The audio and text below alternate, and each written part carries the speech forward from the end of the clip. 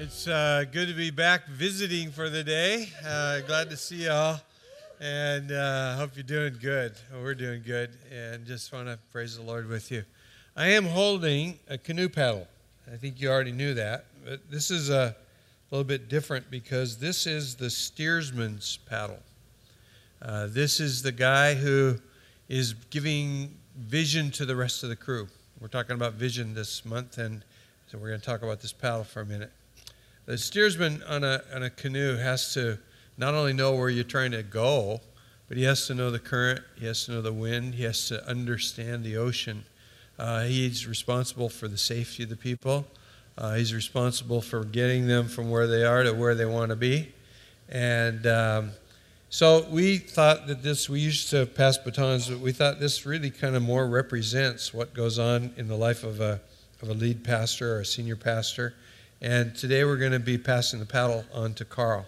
But before we do that, I want to bring my wife up here just to be with me.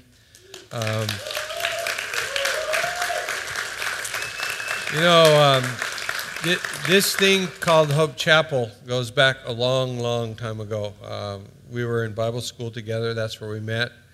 Young people trying to find our way in the world and figure out what God wants to do with our life. And I was pretty much of the opinion that I would never pastor more than 30 people because as a youth pastor, I never pastored more than 30 kids.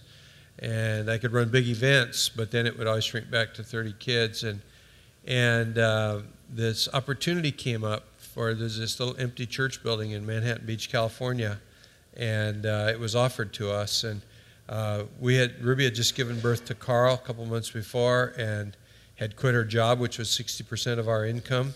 And now I was going to quit my job, which was the other 40% of our income, and we were going to go and become pastors of an empty building. And she didn't know anything about that. I came home from this meeting and said, what do you think about this? And it took her, she was ironing. Carl was sitting in the high chair right next to her, and she was ironing. It took her about as long to put the iron down and go, let's do it. And then 12 years later, after we did that one, it came time, to move here. And the plan here was we're going to come and start a church. Nobody would rent us any space. We knew that coming in. We'd been flying over. And so the backup plan was that I was going to become an auto body repairman and pastor the church.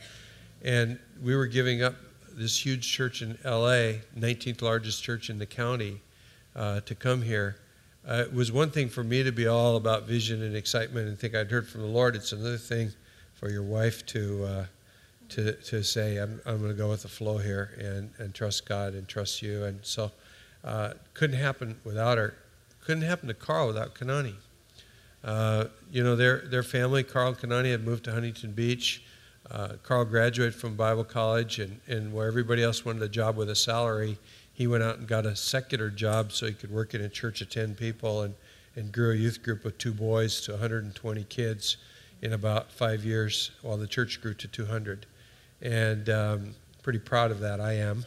And Kanani's family, for various circumstances, all ended up moving to Huntington Beach. So her whole family was there. Her parents had just bought a house the day that they announced that they were leaving. So a monster sacrifice there, and what I'm trying to say is a man can't do it alone. He needs his wife with him, and that the Bible is really right when it says the two become one flesh. And yet I want to say one more thing before I hand this paddle off to Carl. I'm reading a book right now. It just came out, in fact, this week. I pre-ordered it from Amazon. It's called The President's Club. And the basic gist of it is that since 1950, when Harry Truman pulled Herbert Hoover out of retirement to come help him be president, and they reorganized the presidency, basically. They gave us the modern presidency. That every president that has sat, except for one, has, and that one was John Kennedy, who rebuffed the guys who went before him, until 1 month later when he failed badly at this invasion of Cuba, and then he started screaming for help. That these guys have always pulled together the former presidents, and that's not the point of this. Carl and I are already close, so that's no big deal. The point of this is that there's nobody else in the world but a former president who understands the loneliness and isolation of being the president of the United States. And the book is saying over and over that these guys are frustrated because there's so many people around them that admire them, that in itself makes them isolated and lonely because they're faced with hard decisions that they have to make, and those decisions go with this paddle. And I've been fortunate to have a really good staff around me for all these years, and Carl has a really great staff around him.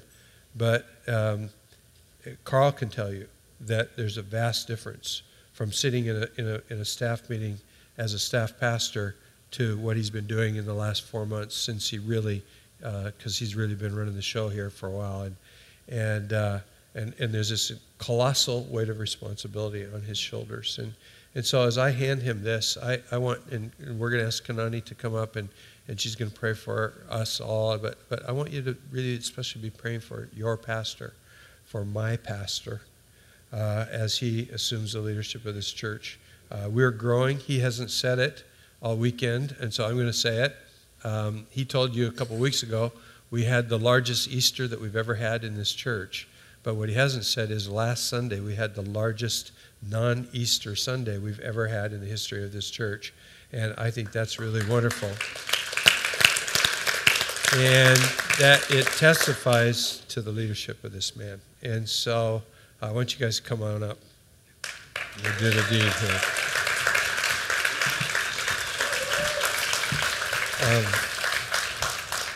Your mom and I are proud of you. This is hard.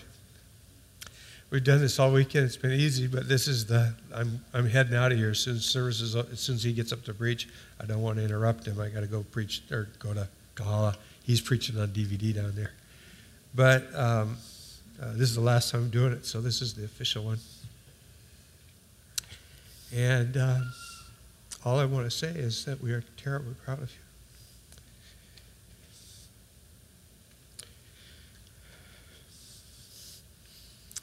Was it supposed to be like this? And that we know that it's God. We absolutely know that it's God. We never, ever, ever, as a child, we would discourage you from being a pastor because we didn't want you to want to be like Dad. And we know it's God. God did this, and we're so proud of you. And we trust you, and we accept you as our pastor. We love you. Thank you.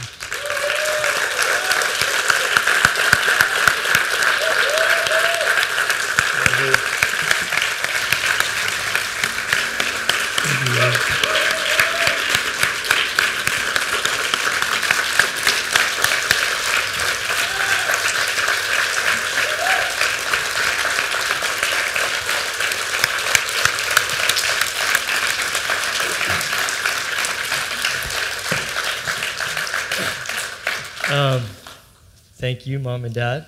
Thank you, church, for embracing this change and moving with it. Change is never easy, but we're going places. We have the backing, the full support of the senior leadership, the staff, and we're going places. But I knew we were going to do this thing, and this has been the hardest one. I'm like trying not to lose it here myself, but we don't want to make any steps in any direction on human wisdom and human power alone. And so that's why I want to ask right now that Kanani would just ask the Holy Spirit to be in this and be of this and bless it, and that you guys would join with us in a prayer just to say, God, we're not going anywhere if we're not going with you. And I'm not going anywhere because I don't know what the future brings. I'm excited to go, but it's only in His power. So we're going to pray if that's okay. I think it's most appropriate because it's who we are. It's what we stand for. So I just asked Kanani if she would lead us in prayer. If you could do that so I don't lose it in the middle of it. So if you guys would just join with us. You guys are blessed this morning. As a church, we're going to pray. I'm praying as the church with you guys all backing us. So you can extend your hands. We're just so blessed. And Father, we come humbly before you right now.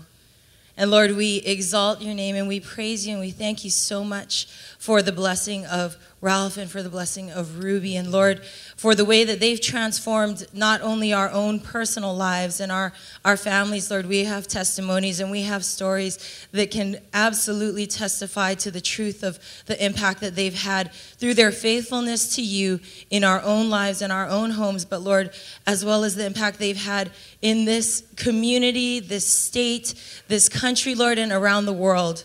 Lord, there is absolute glory to your name because of that decision that they made so many years ago, just to commit to what you're doing and bringing them over here when everything looked so uncertain and they didn't have a building to meet in and they didn't have anything. And yet, Lord, you paved the way with such glory and with such magnificence, Lord, that you opened the doors to other churches to go into schools. And Lord, we bless you for all that they've done, and we pray all of heaven's blessings on them now as they look into the future, Lord. And it's a future that you have written out with glorious detail, Father, and that we pray right now on them, Lord, more of your wisdom, more of your favor, and more of your anointing. As Father, we believe that the best is yet ahead for them, that you intend to grow your church, the global church of Christ, through this man and the wisdom that you've given him to allow people to step up to what you've called them to pastor where they are, Lord. And we pray for just that fearless, reckless, anointed spirit, that apostleship would grow more and more in him, Father. And I pray for Ruby, Lord, that you would bless her with the wisdom and the discernment and the knowledge and the power it takes to keep up with such a godly man. You've anointed her to run with him. And we pray, Father, that you would protect them and guard them.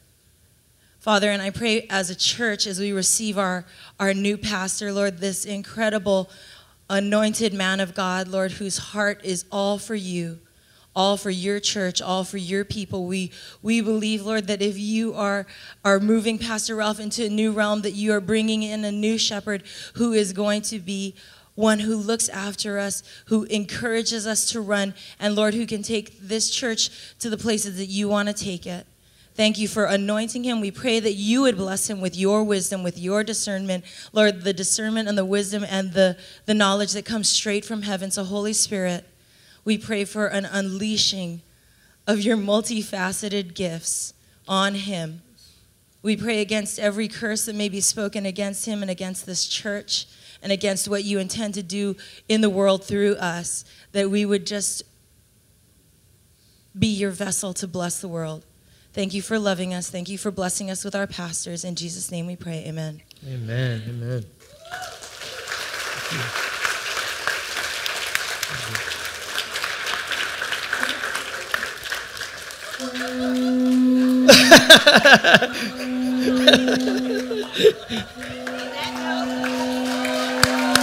Woo!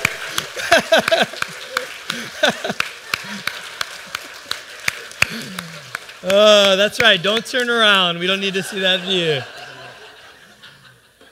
Oh, well, one of the things I want to encourage and bring to this congregation is more fun. Amen? In the name of God, in the name of the Lord, that we have a good time. That was Pastor Scott, by the way, and you saw more of him than you ever wanted to see. Almost as much as his wife sees. Bless her for that. But God's doing new stuff around here, and it's good. And, you know, with all the fun and the humor, and I love that. And I love that that's a part of our church, and that's going to continue to be a part of our church. But I want you guys to know that I take this position very seriously. I don't joke around when it comes to the call of God on my life and what is being entrusted to me. You know, I myself am not a paddler. Anybody paddle in here? You guys paddle outrigger canoes, you know? It's not me. I'm a surfer. I use my arms. I don't use paddles. So I didn't know too much about this, but I was researching this when we said we were going to do this thing. I thought, man, that's really cool. That's a really neat example of a pastor of a church, that you're the steersman, you're the navigator, and all of that. And then I went and I did some research. I asked people around the office, who paddles in here? Tell me a little bit about it. I want to know, because there's a lot of direct parallels and correlation to the steersman of a canoe and the pastor of a church. And so I was asking them, but then I wanted to get a little bit more, so what did I do? Google it, right? That's what we all do when we want to find something nowadays. It used to be, back in the days, we had the encyclopedia sets. Anybody ever have those things? You know, when you're little, it's like, I invested in this for you, son. I'm like, thanks a lot, you know? What? I got to read this? And now it's so easy, kids today, just Google, right? Hawaiian outrigger canoes, right? Steersman.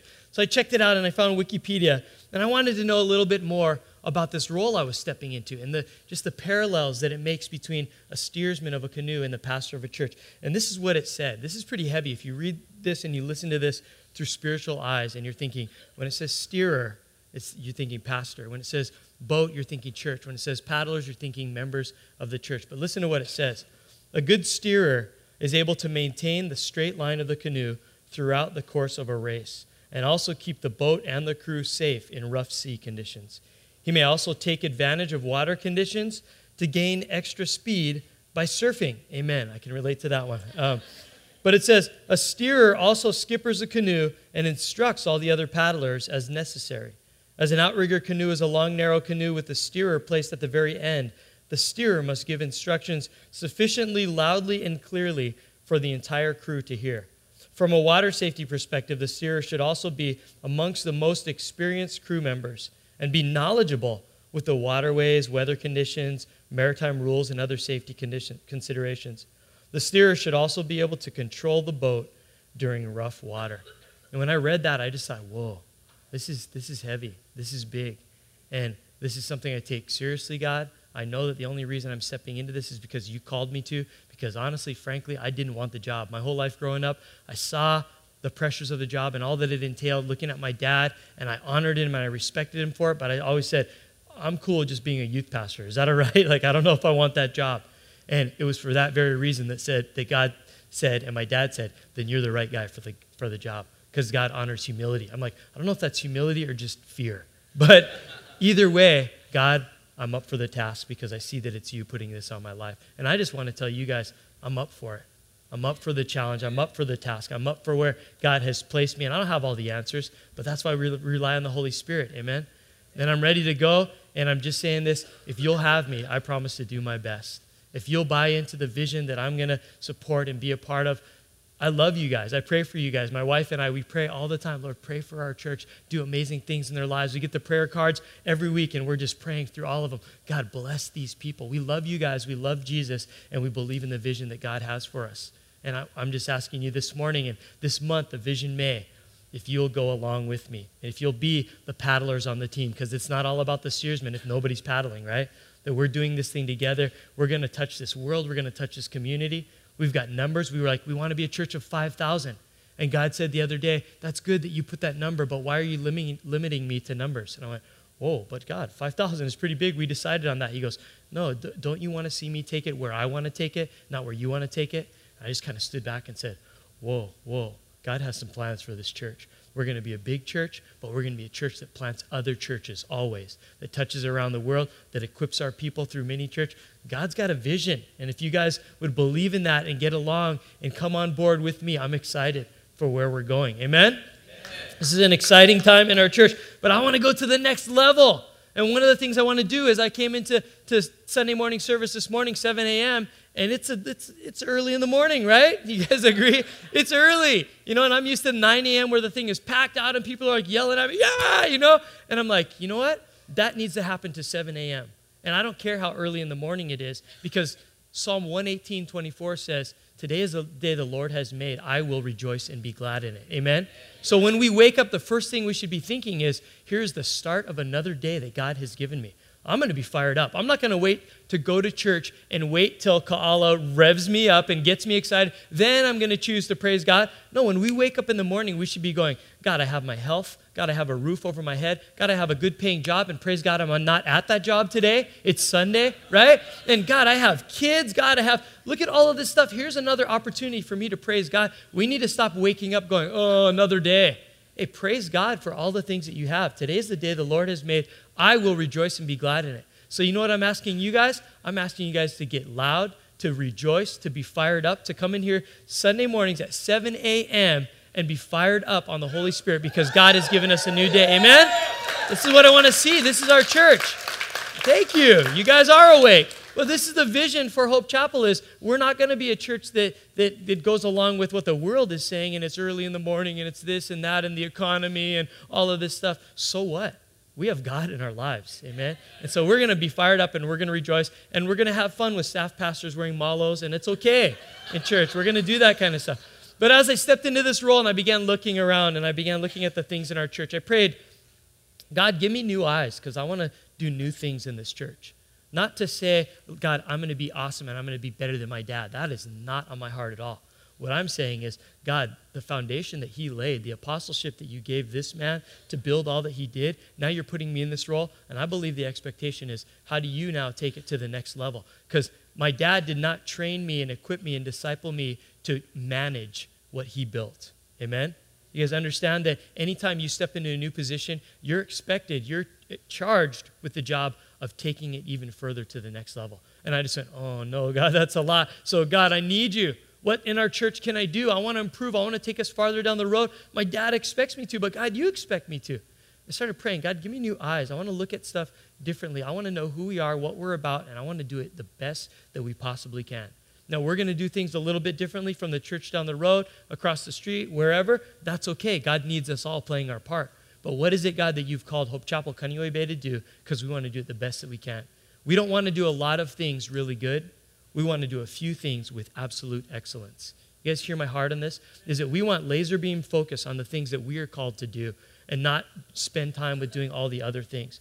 And so I prayed, and God's beginning to show me things around the church that says, you have a really good vision, but it's kind of gotten away. As my dad calls it, loosey-goosey. We've gotten a bit loose in our vision, and we've kind of spread ourselves wide and thin, and it's time to come back and refocus. So God's given me some stuff. And so right now, I want you guys to hear the vision that's on my heart. We have a new vision statement. I don't know if you guys noticed, but the words on the side walls have disappeared, and they've been painted over. Remember there used to be words over there on the sides, the local purpose and the global mission and all of that kind of stuff? We said, we got too many of those floating around the church. We need to bring things back into focus here, and we need to be clear. We need to have one new vision statement. So we wrestled over this for weeks. I wrestled over this on my trip to Japan. I was praying every day, and I was writing this stuff and listening to the Holy Spirit and reading the book of Acts and what is the early church model and all of this and trying to come up with what is the heart for our church. And did you guys get a poster on the way in the door, that little thing? Why don't you take that out right now if you would?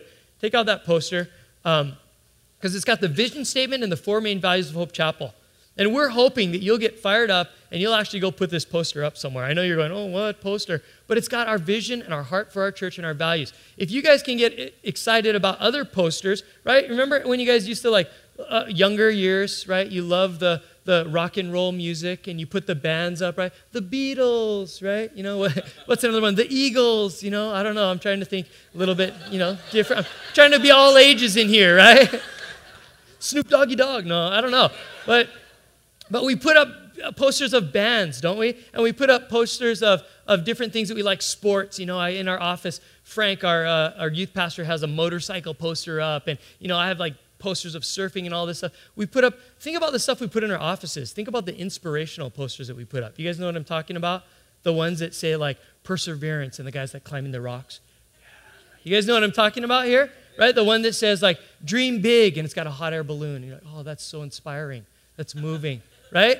And here we have an opportunity to throw up something that says, let's put something up that's the vision of our church, the heart of God for our community. Let's get behind this thing. And here's our vision statement. We're hoping that you'd actually put it up on your fridge or somewhere. But here's what the vision statement says. It says, Hope Chapel, the reason we exist, giving people the best life possible by connecting them to God and his family and equipping them to be involved with what he's doing in the world.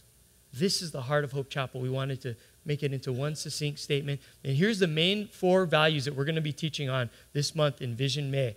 That is the heart of this church. It's things that we stand for as a church, but if you look at it, it's also a progressive process of the Christian life. And here's the first one. This is what we're going to be talking about today, is that we exist as a church to connect people to God. Amen? That it's all about connecting. And you'd say, yeah, of course, Carl, every church is about that. No, but we want to make that one of our 4 main values, that anything that happens around here, that's got to be the primary one. Because if it's not about God, then we're just a big social gathering, right? If it's not really about connecting people to God, then we kind of turn into religion and we don't turn into that relationship. So connecting people to God, the second one is that we connect people to God's family. We know that we can't go through life alone, that Christianity is a team sport, that we need each other. And so that's one of the things that we're going to be heavy about. We're going to be about equipping people to serve. We have always been an equipping church. People say that about us. You guys are so heavy on discipleship and equipping. And you do the small mini churches, so it's not just a lesson on a Sunday morning, but you're getting into people's lives and you're working through it and you're equipping and discipling one another. We want to be about that. The last one is we want to empower you to win the world. One of our old statements is win the world to Christ through God's power in us. Is we want to be a people of outreach. That once we get equipped and we're fired up and we're discipled and we have each other and we know God, that we're going to go out there and we're going to give it away. And that we're going to be about outreach. So these are the most important values of our church. I want you guys to realize this. You're going to notice possibly that some of the events that we've always done in the past might have gone away. You're going to see, how come we don't do this? How come we don't do this anymore? The reason is we promise as a church to run every ministry, every event, every mini church, everything that we do through these 4 values. And if they get filtered through those 4 values and somehow they don't fit with those 4 values, we're deciding to scratch that activity. Because we don't want to be doing just social, fun, shallow activities. We want to be all about the heart of God, connecting them to his people, equipping people to serve, and empowering them to reach this world for Jesus Christ. You guys understand where I'm going is? There may be some activities. How come we don't do that anymore? Well, because you know what? We had 100 people show up, and we had 2 people out of that actually get involved in a mini church. That's not very productive. We don't want to just do good things because people would say, that's good. 2 people found Jesus. Yeah, that's good. That's a good idea, but that's not a God idea. The God ideas, the God events are going to be reaping tons of fruit. And if we're going to be spending time, energy, and money on anything, it's going to be things that are going to be yielding a big result for the kingdom. Does that make sense? Amen. So this is why we're going, we want vision, we want values, we want to be focused in all that we do, and this is where we're going in this. The first one we're talking about today is connecting to God. If we are a gathering of people that comes together and we don't have a heart to connect people to God, then we might as well just be a book club. Amen? Oh, it's good. We're reading a good book together. It's kind of fun. Thanks. That's it. Bye. Right? If we're not about connecting people to the living God, the creator of the universe, then we are just a social club. You might as well go join a book club, go join a bowling league, right? But they don't have too many bowling alleys left on the island. Yeah? Can't really say that one. Go join a biker gang, feel like you're part of the team with the vest and all of that. Do something else. But we are a church that believes in God, and we're about connecting people to God. Amen? And so that's a foundation of our church. The first one that we need to realize is people need to know Jesus Christ. Look at Proverbs 9, verse 10. We might have it on the screen here. It says this. This is neat. Skilled living gets its start in the fear of God. Insight into life from knowing a holy God. Right? If you want to have the answers to life, the very start is you need to get connected to God. If you're going through, anybody ever have any problems? I don't know, there might be a couple people in here. You ever struggle with money? Anybody in here? Might be 1 or 2 of you guys. Money's kind of a problem, right? Or what about relationships? Anybody in here, raise your hand because this I'd like to see. You've had perfect relationships from the day you were born until now. Anybody in here have perfect relationships? Yeah, you guys lie in the house of God. How dare you? But relationships are a struggle, right? And we're always going, God, help me through this. How do I figure these things out? Well, you know what it says in Scripture right here? Is skilled living, knowing how to live the best life, gets its start in the fear of God, having a godly relationship, connecting to God, and realizing you're in control, you're smarter than me, you're bigger than me, and I need to understand what you're all about because you got the answers. Amen? Is that we would understand that we get our insight into life from knowing a holy God. I got to talk to a brother the other night, Friday night, came up here with Hina Malka, the Drug and Alcohol Treatment Center. They come up every Friday night. 1 week comes about 20 of them, it's all the men. The next week comes all the women. And they're up here, they're getting saved, they're finding God, they're still struggling, they're dealing with their stuff, but at least now they got a little bit of hope because we're connecting them with God. And this one brother I was talking to said, you know, Pastor, I was in jail, and I was dealing with rage and violence and all this stuff, and I don't know what he did to get in jail, but he was kind of giving me some insight. And he said he had a godly experience. God showed him a vision, and there's this long story, but he said, the only reason I'm out now, and look, I'm still struggling, I'm in Hina Malka, but the only times in my life that make any sense and I have control is when I let go of control and I give it to God. Is the times when I've actually connected with God and said, God, you're in charge. I'm going to stop giving in to my own desires and my selfishness. He goes, that's how I know. He goes, thank you for this church. He came up to service. He goes, I've been here twice, and that's what you guys believe. You guys believe that it all has to come from a surrendered life in Jesus. I'm like, amen. He goes, you know, Pastor, it's all about relationships. It's not religion. I'm like, yeah, I know. That's good. You want to preach for me next week? I mean, this guy was like fired up. He's reading his word, but he knows that life is meaningless. He was in jail because of the fact that he was basing it all on himself. And the first value that this church is always going to have as their foundation is people need God. People need to connect to the loving Heavenly Father through His Son, Jesus Christ, and walk an empowered life in His Holy Spirit. Amen? Amen. Okay, and this is the message that we're preaching this morning, is that we need to connect to God. Because why? Because without Him, we're lost in searching. Look at your notes. Take out your notes. Write on your notes. Take notes. Go to mini church prepared and fired up and remembering, God spoke to me when Pastor talked about this. That verse he dropped to me, God spoke to me in that. Can I share that with you guys? Be loaded. Be ready to go to mini church to interact. Why? Because you're getting equipped. You're talking about stuff. And the little nugget of wisdom that you're going to share at mini church this week is going to bless someone else in your group. As you get stuff downloaded to God, you're going to be able to share that with you. Do you guys believe that? That's why we believe this church was built on mini church. And one of the things in Vision May is we're going to come back to our roots, and we're going to go big and huge on mini church, because that is our main tool for equipping people in the Lord, getting them together in the family of God, and strengthening the church. So anyways, here's the deal. The world today, the world as always, is lost in searching. People without God are in the dark. We're without hope. We're without purpose. We're in need of help, and we're confused. Would you guys agree that before you found Jesus Christ, it was like being in the darkness? I mean, think about this. Look at this verse, Isaiah 60, verse 2. It says, darkness as black as night covers all the nations of the earth. If we don't know Jesus, that describes us. But the glory of the Lord rises and appears over you.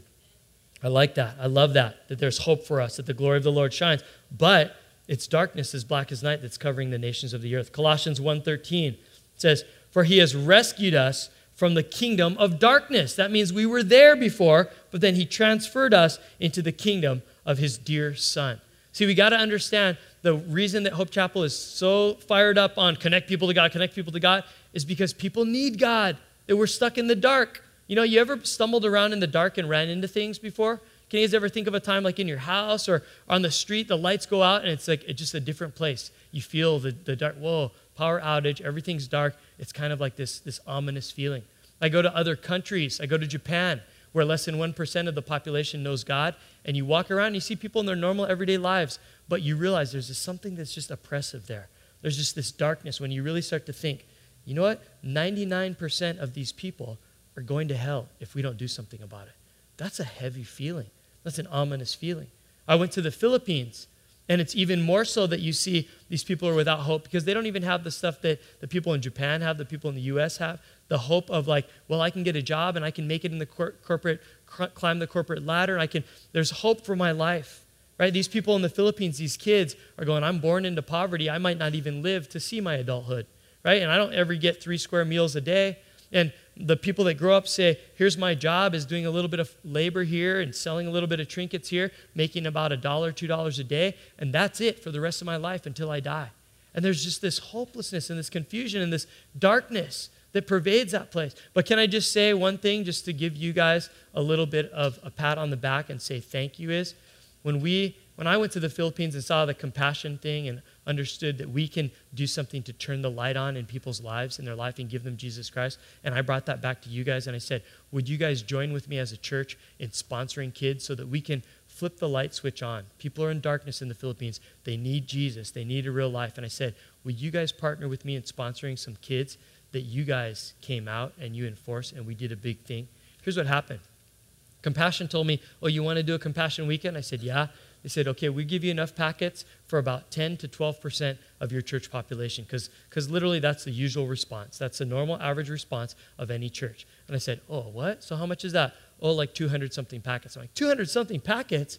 You don't know me. You don't know Hope Chapel. You don't know my church. Give me 700.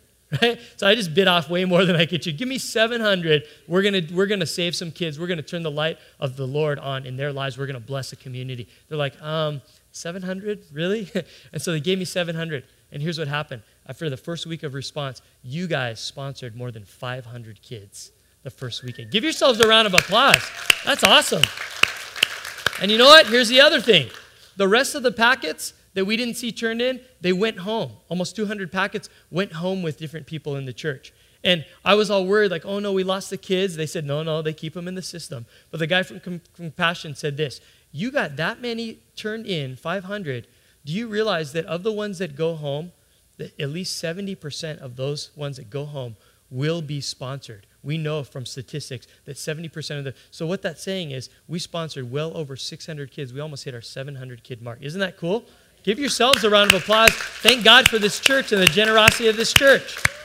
That's awesome. And then we got links on our website where we can sponsor the rest of those kids and even more. But here's the point, is that this church believes in, and we're going to continue to stir up the fact that we need to connect people to God. The world is in darkness out there, and our job is to flip the switch on in the darkness to show them Jesus is the light of the world, and he can do good things in your life, and our church is built on that as a foundation. This is our first value. The other night I was walking around. I went to use a bathroom in the middle of the night. All the lights are off, right? And all I have to do is get out of my bed, like some of you guys, and walk about 20 feet to my bathroom, right? To make it to the toilet, my destination, so I can do my business, right?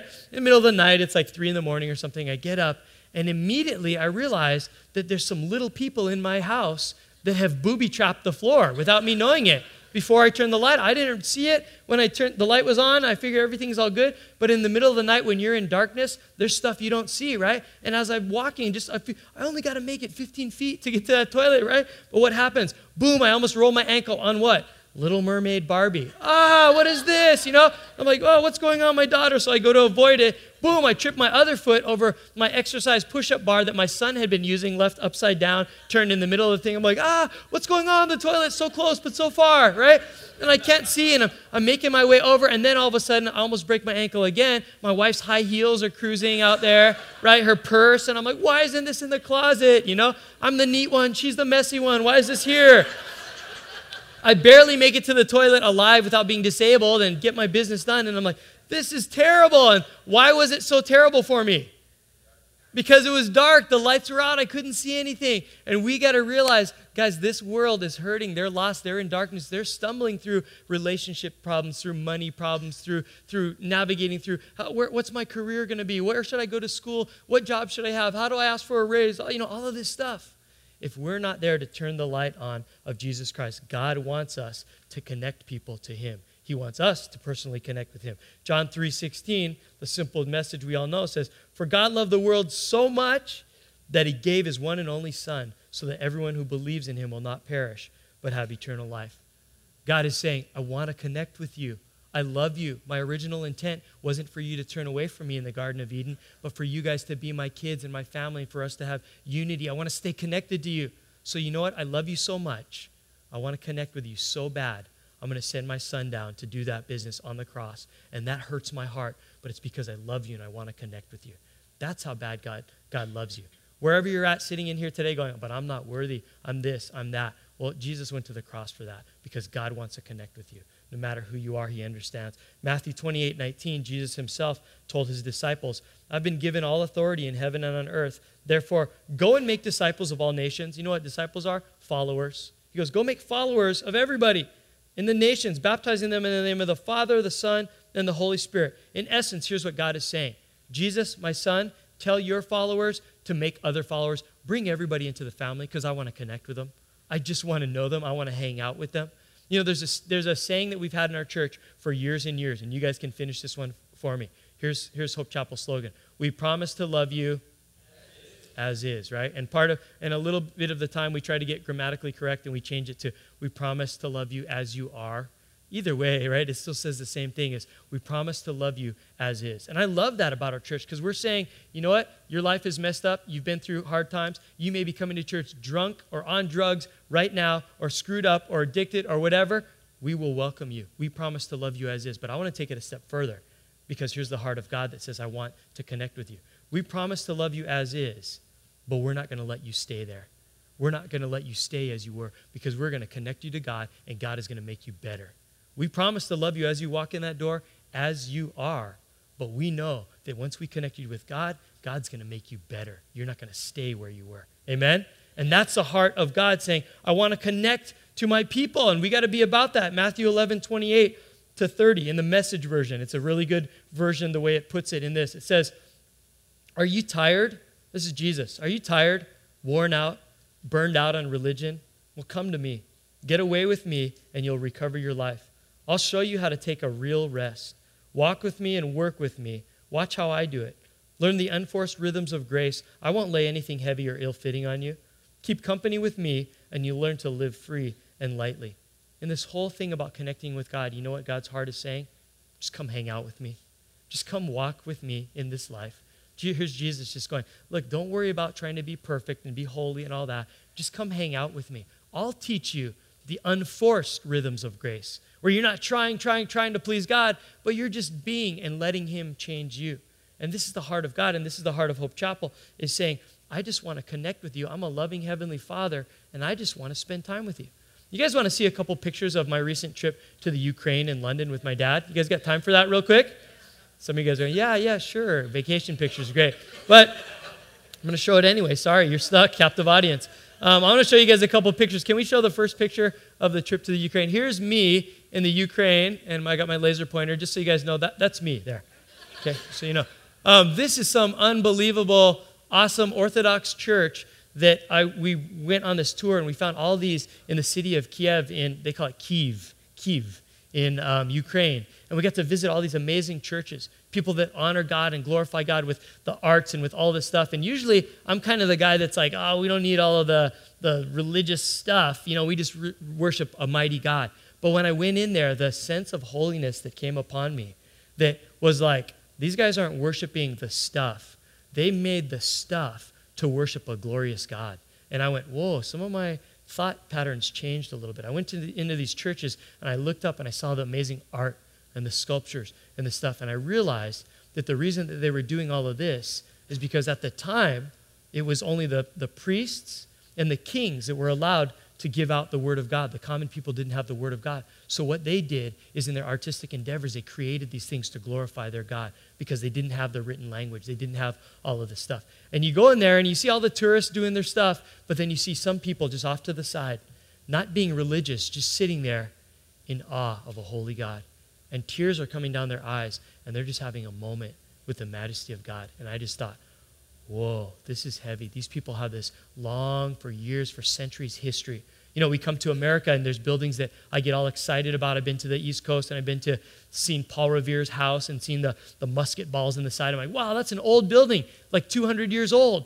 And then you go to the Ukraine, and I'm like, hey, how old is this building? And they're like, oh, that's about 1,500 years old. I'm like, whoa, it's heavy. And so Ukraine was this beautiful place, and I got to minister there. You can leave the pictures up. Go to the next picture. Next one. This is the church we got to minister at, my dad and I. He was invited for the seminar, and he got to teach on mini churches and the heart of our church and planting churches and all this. And they had a really cool worship team. This worship leader right here, I think his name was Sergey, I forget his name, actually, sorry. But he was a really good worship leader. He played the keyboards. He played some kind of a little stringed instrument. He was on tambourine all throughout the worship set. And then check this out. He busted out this secret instrument, the accordion. I was like, accordion worship? I've never had that in church. And this team right here was rocking, and they were like kicking it up a level. They were all color coordinated. How's that? White and red and everything. Oh, you got your work cut out for you. You guys gotta get some fashion sense here. These guys were all like together, and they were going, and I'm like, this is cool. But here I am in the Ukraine worshiping with a church that is on fire for God. They're a church that's planting other churches. They're a movement within themselves, and they're saying, we want to be part of your guys' denomination. Foursquare. You guys didn't even know we were part of a denomination, yeah? Thought it was just Hope Chapel. We're actually part of a denomination, and these guys want to be a part of it. So we got to do ministry. We got to hang out. Go to the next picture. The next picture is my dad there, and he's not singing a duet with that person. That's actually his translator. And he's preaching, and look at the size of their deal, yeah? What is that called? The pulpit, the preaching thing? Ours looks like a little wimpy podium, yeah? Compared to their massive macho thing right here. But my dad got to speak on all of this and do all of this ministry, and we had this really great time in the Ukraine ministering together. I got to speak to their young people, fire them up. They fired me up, actually. But we had this really good time of ministry traveling with my dad. Go to the next picture. And then we went to London. Anybody ever been to London?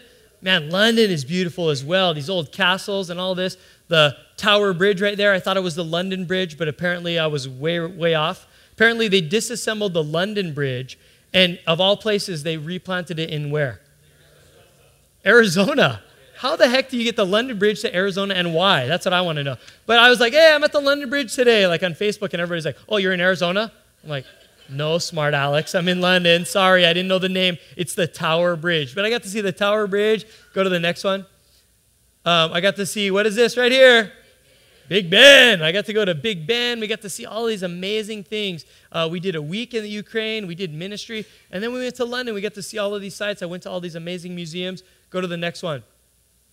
I went to this awesome hotel that had this in the hotel room. Literally, this hotel was the most ghetto London hotel I've ever seen. Sorry to say, it looked really great on Travelocity or whatever, right? Like, awesome, amazing hotel for really cheap rates. The cheap rate thing is probably the first giveaway. We were walking from the station looking for the hotel, and it's called Ascot Hotel, right? And so I'm looking, where's the Ascot Hotel? There's the Ascot OE. Missing letters. That should have been my first giveaway, right? We get into the hotel, and this is the kind of stuff that's in the room right here, was here's your hairdryer. Don't use, written in Sharpie on it. Not like we'll take it off the wall if it's broken or we'll fix it. Just, it's there, but you're not allowed to use it. It doesn't work. You guys don't know how tempted I was to go, I got to do it. It tells me not to, I got to do it, right? But I was worried I would short out the whole circuitry in the hotel, and that wouldn't have been good. But the good thing is, I mean, this hotel, as ghetto as that thing was, you can leave the pictures up there, is there was holes in the wall, there was mold in the bathroom, and they did give me a good hairdryer, but luckily I had to use it to plug the rat hole that was in my room right there. So I shoved the good hairdryer, it went to good use, I shoved it into the hole in the wall just so rats wouldn't hijack me in my sleep for the next 4 days while I'm like worried about bed bugs, I'm worried the faucet's dripping, holes in the wall, black mold in the shower, cracked tile. I mean, it was hectic, but it was so funny because my dad and I were like, hey, how's your room? He's like, oh, how's yours? And I'm like, we talked about it, we just laughed because it was so fun. It was actually so bad. I'm like, am I being punked right now? Well, you know, what is going on? It's just candid camera. But it was so funny. But our time in London was really, really good. And this is the most important thing in London. Go to the next slide. The most important thing in London was this time, is that I got to just cruise with my dad. And here we are on the double-decker bus taking the tour. And this is what I didn't realize on this trip, was that we had flown to the Ukraine on the church's money because we were doing ministry, we were networking, we were meeting all these amazing people, we were blessing them, we were teaching them, and I love doing ministry with my dad. I love hanging out and doing ministry together as a father and son team. That's cool. I can only pray that my kids someday will get that opportunity too, again. But then we went to London, and I didn't know the itinerary. I thought, we're going to do ministry in Ukraine, we're going to do ministry in London. Do I got to preach? Tell me, let me know what's going on. And he goes, no, we're just going to go to London, we're going to see the sights. And I was kind of like, you know? So we went to London because it's closer to Ukraine. You know, if we're going to be in Ukraine, we might as well hop over to London than fly all the way from here. So we hung out in London 4 days. Then I realized we're not speaking anywhere. We're not really meeting any other pastors. Kind of what's going on? And it kind of dawned on me. My dad was explaining. He goes, no, you know what? On my airline miles, I took us over here on this trip. It's like, oh, okay. It's kind of cool. That's weird. What's going on? And every day, hey, what's our itinerary? We got to meet with anybody? No, we're going to the Winston Churchill Museum today.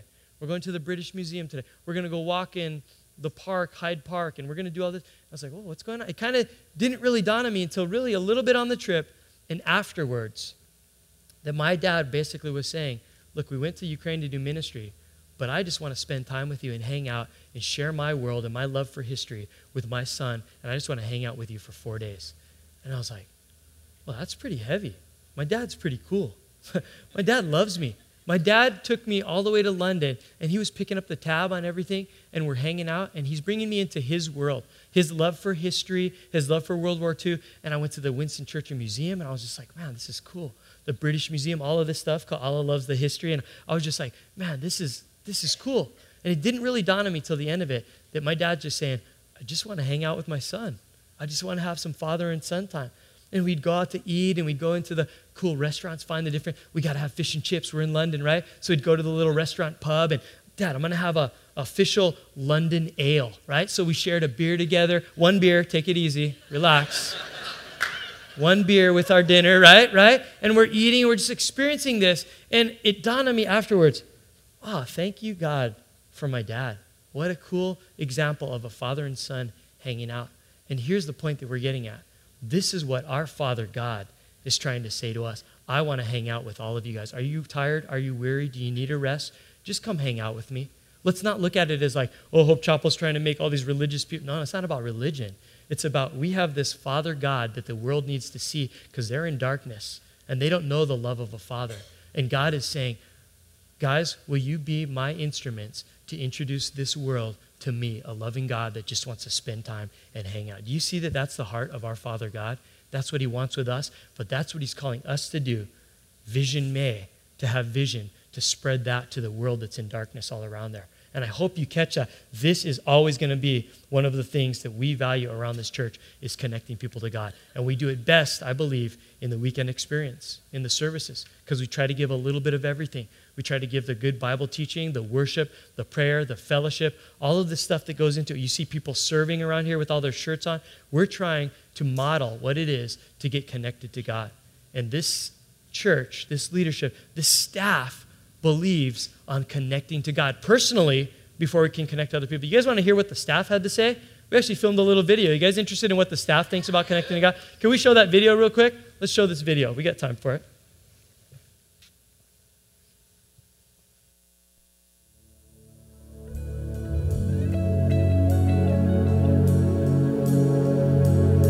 I think prayer is seriously one of the best ways to connect to God.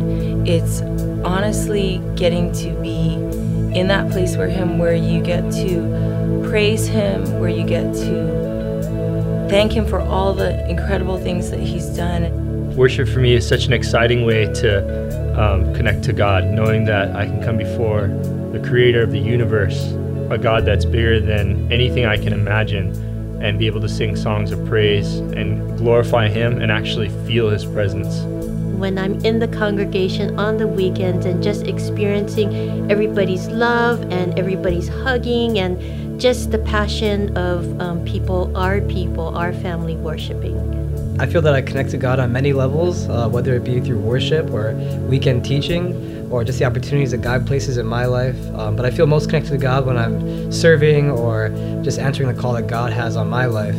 Those are the times that I feel just the most connected to God, and really that God's love is really being shown through me. I come every weekend expecting to hear the Holy Spirit speak to me. I want to. I come expecting that. And I never leave disappointed. I love hearing the God's voice and knowing my assignment for the week. I connect to God during worship when you get to that moment in that presence where it's just me and him, just being able to connect and hear with him no matter what is going on around me, no matter who's there and what's happening. Just being out there and being ready to hear what God has to say to me, having my pen ready and my notebook ready and my Bible open, just expecting God to teach me something about how he wants me to live. I really connect to God through the worship. There's just something about being in a room full of other people that are just there with hearts that want to please God, that want to glorify God. We're all here for the same purpose, and that's make God bigger. How I connect to God is definitely through worship, when I just ignore the fact that anyone else is there, and to me, biblically, he's with us, and so I just imagine him right in front of me. And on top of that, I really like to just get into my word and get away from civilization, whether it's on the beach or whether it's just in the forest, just really spending time with God the way Jesus spent time with the Father. And so I really love connecting with God in that way. First through prayer, and second through his word. It's so important that we connect as a family, and that we not only do ministry together, but that we do life together. It's worship, just really getting into and making him first, and just giving him my heart, whether I'm bummed or I'm angry or just in love, mostly in love with him. And that's how I connect to God.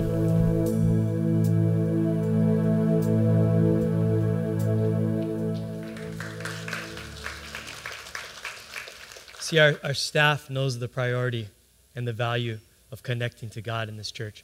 And you guys do too. And see, it's not just about the leadership saying this is a vision and a value for our church, that we as a team are all, we're paddling together, right? It's not just one, but we're on a team here. And so I just want to remind you that you guys are doing a valuable thing as you engage in the Bible teaching, that you're actually taking notes and going, I'm connecting to God right now. and you model that to the people that are coming in for the first time, and they're seeing you actively living this out. It inspires them to want to take notes, to go to Mini Church. We're giving a Bible message. We promise that we're not going to shy away from the truth. We're going to talk about premarital sex and sex outside of marriage. We'll talk about, oh, that's a scary subject. We're going to talk about all of that kind of stuff. We're going to talk about money, managing our money. We will use the word hell in this church to talk about the fact that those that don't know Jesus will go to hell. We're going to give you the real basic truth, but on the other hand, we're going to season it with love, with mercy, with kindness, with grace, and with forgiveness, because that's the kind of church we are. We promise to love you as is. We're not going to back away from the truth, but we're going to give you clear, basic, relevant Bible teaching. That's what I've learned from my dad all these years. Keep it simple, stupid. People need to absorb the Word of God and not in some heady intellectual way. Paul says in 1 Corinthians 1:17, "For Christ didn't send me to baptize, but to preach the good news, and not with clever speech, for fear that the cross of Christ would lose its power." See, we understand at this church, we're going to keep it simple, and we realize that the message of the Lord Jesus Christ is more important than the messenger. So we're not going to try to look all intellectual and cool, because it's not built on human wisdom. It's built on the wisdom of God, right? That goes above and beyond everything. So our message is going to be clear. Our prayer, we're a church that believes in prayer. Have you guys noticed that by now? I've been coming to this church. We make a big deal about it. There's people praying before every service. People in the back right now praying for this service, during it, for you, for me, for everything that happens up here. After service, we have an entire night of service, Thursday nights, that's devoted to prayer and worship, because we believe in this. These are values. These are all ways to connect to God. Our worship, you're going to see people with the freedom to raise their hands and close their eyes and go on their knees if need be, because we know that worship's about God and not about us. But see, all of the stuff that we present as a church that says we want to connect you to God, you guys are joining in as you do that. And you say, I'm here to be connected to God. And I'm here to model this to those around me that are new, to understand that there's value in prayer. There's value in worship. There's value in discipleship. There's value in baptisms are coming up in 2 weeks. We got to get excited. We got to be a church that when even one person gets baptized, that we're rallying around and we're going, yes, victory, awesome. You're giving your life to Jesus. You're making a bold commitment. Instead, what happens? We have it in the courtyard and all of us are over there having snacks. Hey, yeah, someone's getting baptized. Oh, big deal. I'm eating, right?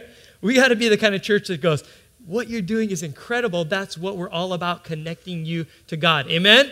So it's a little challenging, but we want to get laser beam focused on what we do, and we want to connect people to God, and we got to do it, and it's a team effort. And I want to ask you this question as we're going into Vision May, to be thinking, are you willing to step up and be a part of this vision and part of this team? Are you willing to say, hey, I'm in it to win it, Pastor Carl. I'm there. I got your back. I'm paddling with you. We're going places. We're going to touch this world. And we believe that the first value is connecting people to God. I'm going to ask you if you guys believe that, and I hope you do. If you don't today, I got 3 more weeks of Vision May to convince you, hopefully. But we're going to actually do something in the physical realm to kind of put legs under it, to put a little bit of a challenge to us, a little accountability, to see if we're sold out to this vision. Would you guys be willing to step up for that? You guys worried? Oh, what are you asking us to do?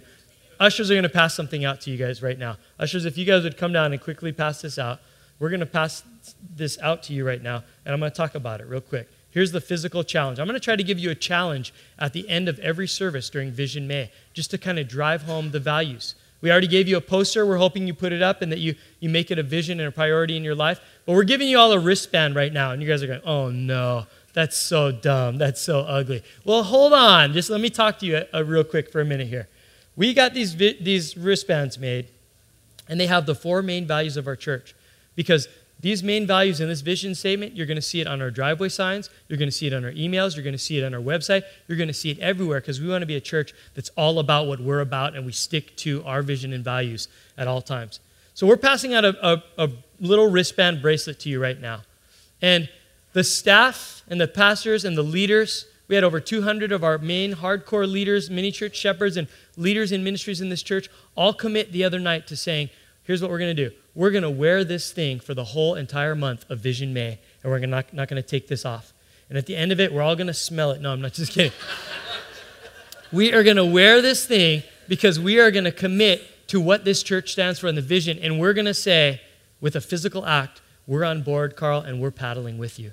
We're on board. We believe in this church, and we're going to wear this thing. Now, here's the deal. I'm not forcing anybody to wear it, And if you're not wearing it, I'm not going to make a citizen's arrest and write you up for like, you don't believe in the church, you're blacklisted. Right? I'm not going to do that. If you don't want to do it or you can't do it for work, that's cool. But what I'm asking you is if you would get out of your comfort zone and doing things the way we always do them and be willing to take a little step of faith and belief in vision of this church and where we're going and what this church believes in and who we are as a people group, that you would actually go, I'm going to put this on my wrist. And it's going to look weird and be a little uncomfortable. And there's days that I'm going to wake up and I'm like, oh, it doesn't match my outfit, right? That you would say, I'm going to take one for the team and I'm going to wear this thing. Because what it does is it does something inside of us symbolically that says, I've committed myself to this church. There's 3 levels of vision buy-in. I read this in the IT book that we just read. 3 levels of vision buy-in in the church. The first level is that you believe in the organization or the vision enough to actually be a part of it. Yeah, I like this church. I'm going to come to this church. That's cool. You kind of believe in the vision. That's level 1. Level 2 says, I believe in this church or this cause enough that I'm going to get involved a little bit so long as it doesn't do anything major to my life, as long as it's easy and it's comfortable, I'll actually get involved a little bit. And that's great. People are moving along and they're becoming a part of our church. But level 3 buy-in is where I'm trying to move everybody in this church to. Level 3 buy-in is, you know what, I believe this enough to lay my life down for this, to change my life. I'm down for the cause of Christ and what my church stands for. And so I'm going to be sold out and I'm going to be all about it and I'm going to live it. And now I know not everybody's at that level, but my goal as the steersman is to get the whole team in alignment, that we're all paddling in the same direction and we all believe that we're all level 3. That we're all level 3 going, you know what, I believe in this church. I'm going to do something. I'm going on that mission trip. I'm going to start a mini church. I'm going to go to a mini church. I'm taking notes. I'm here to worship. I'm connecting. I'm going to do something. I'm getting involved because my life depends on it, because everybody needs a cause to live for in their life. And the cause of Christ is what we stand for as a church. And I'm asking you guys, would you guys step up and be a part of this cause and a part of this vision? Because we believe God is taking us somewhere. And I just want to know who's on the team. And if you can't wear the bracelet, don't worry. Nobody's looking and taking notes, I promise you. But I'm just asking you, do something that's a little weird that gets you out of the comfort zone to say, I'm on board. I'm fired up and I believe in this thing. So I'm just asking you guys that you would do this. And if you're not ready yet, hey, listen to my heart for the next 3 weeks of Vision May as we get into this thing. But do you believe in the first value that we talked about today, that we are all about connecting people to God? Do you guys believe in that? Well, good. I hope you hang out for the next 3 weeks. We got good things to do. Let's bow our heads and pray. Lord God, we thank you, Father God, right now for the vision that you've been giving us, Lord, that you've been giving me. Lord, I know this is a scary position to be stepping into, but God, I am so excited because you're leading the way, because you're my strength and it's not my own. Lord, I would be in the dark if it wasn't for you. And I thank you for your glorious Son that shines his light in my life, that has given me purpose and has given me leadership and has shown me where I need to be, Lord, and I'm all about stepping up. Lord, I'm level 3 all the way for you. And I pray that the people in this church would be on their way to getting to level 3, Lord, where our lives are sold out for you, where church isn't just one of the other things that's on the agenda in our lives, but Lord, it's all about living for you. We go to church to be a part of the vision, to get equipped, to be fired up, and to go out there and to live our lives for you. Lord, we are down for your cause. And we thank you for what you did in our lives, and we're going to live for you. Lord, I pray that not only would those wristbands symbolize us being a part of the vision of this church, but Lord, I pray that starting this week, throughout this month, you would use it as a witnessing tool. Lord, that as we run into people in Longs or out on the beach or whatever, and they look at that thing on our wrist, and what is that all about? Lord, it would give us an opportunity that maybe we weren't bold enough in the past to share with people, but we would have to give an explanation for this wristband we're wearing. And we'd be able to say, oh, this is from my church. Oh, what church? Oh, Hope Chapel Kaneohe Bay, come join us in what God is doing in the lives of his people. Lord, that you would use this, that we'd hear stories, that this would be a testimony, a simple little testimony to the fact that people would be interested in what we're doing and what our vision's all about. And Lord, you would take us out of our comfort zone just a little bit in sharing with people to connect them to God. That's our first value. Lord, as we're here today, as we always do, that's another value in our church, is we always give opportunity for people to meet you, to connect with you for the first time. There may be people in the service here right now that have never said yes to Jesus Christ. You've never officially said, I am here today to give my heart and my life to Jesus Christ for the cause of Christ. I'm willing to take a step to surrender the way I've been living for myself and give control to God and watch what he could do, watch what he could change in my life. So Lord, we always, as we gather and we preach your word, we give opportunity for new people to say yes to you, not just to this church, but ultimately to you, God, and what you have planned in their life. So right now, as every eye is closed and head is bowed, I'm going to give an opportunity for people to pray and to receive Jesus for the first time, to really say, God, I want to be a Christian. I want you at work in my life, and I'm willing to give you control of who I am and see what you can make me into. And what we're going to do is I'm going to say a prayer in a minute here. I'm going to lead you in a prayer, if that's the cry of your heart this morning, to say yes to Jesus. I'm not going to make you pray the words out loud, but I'm going to ask that you would join me in this prayer in your heart of hearts, that you would believe in God and that you would tell him that you believe in him, and that you would pray this.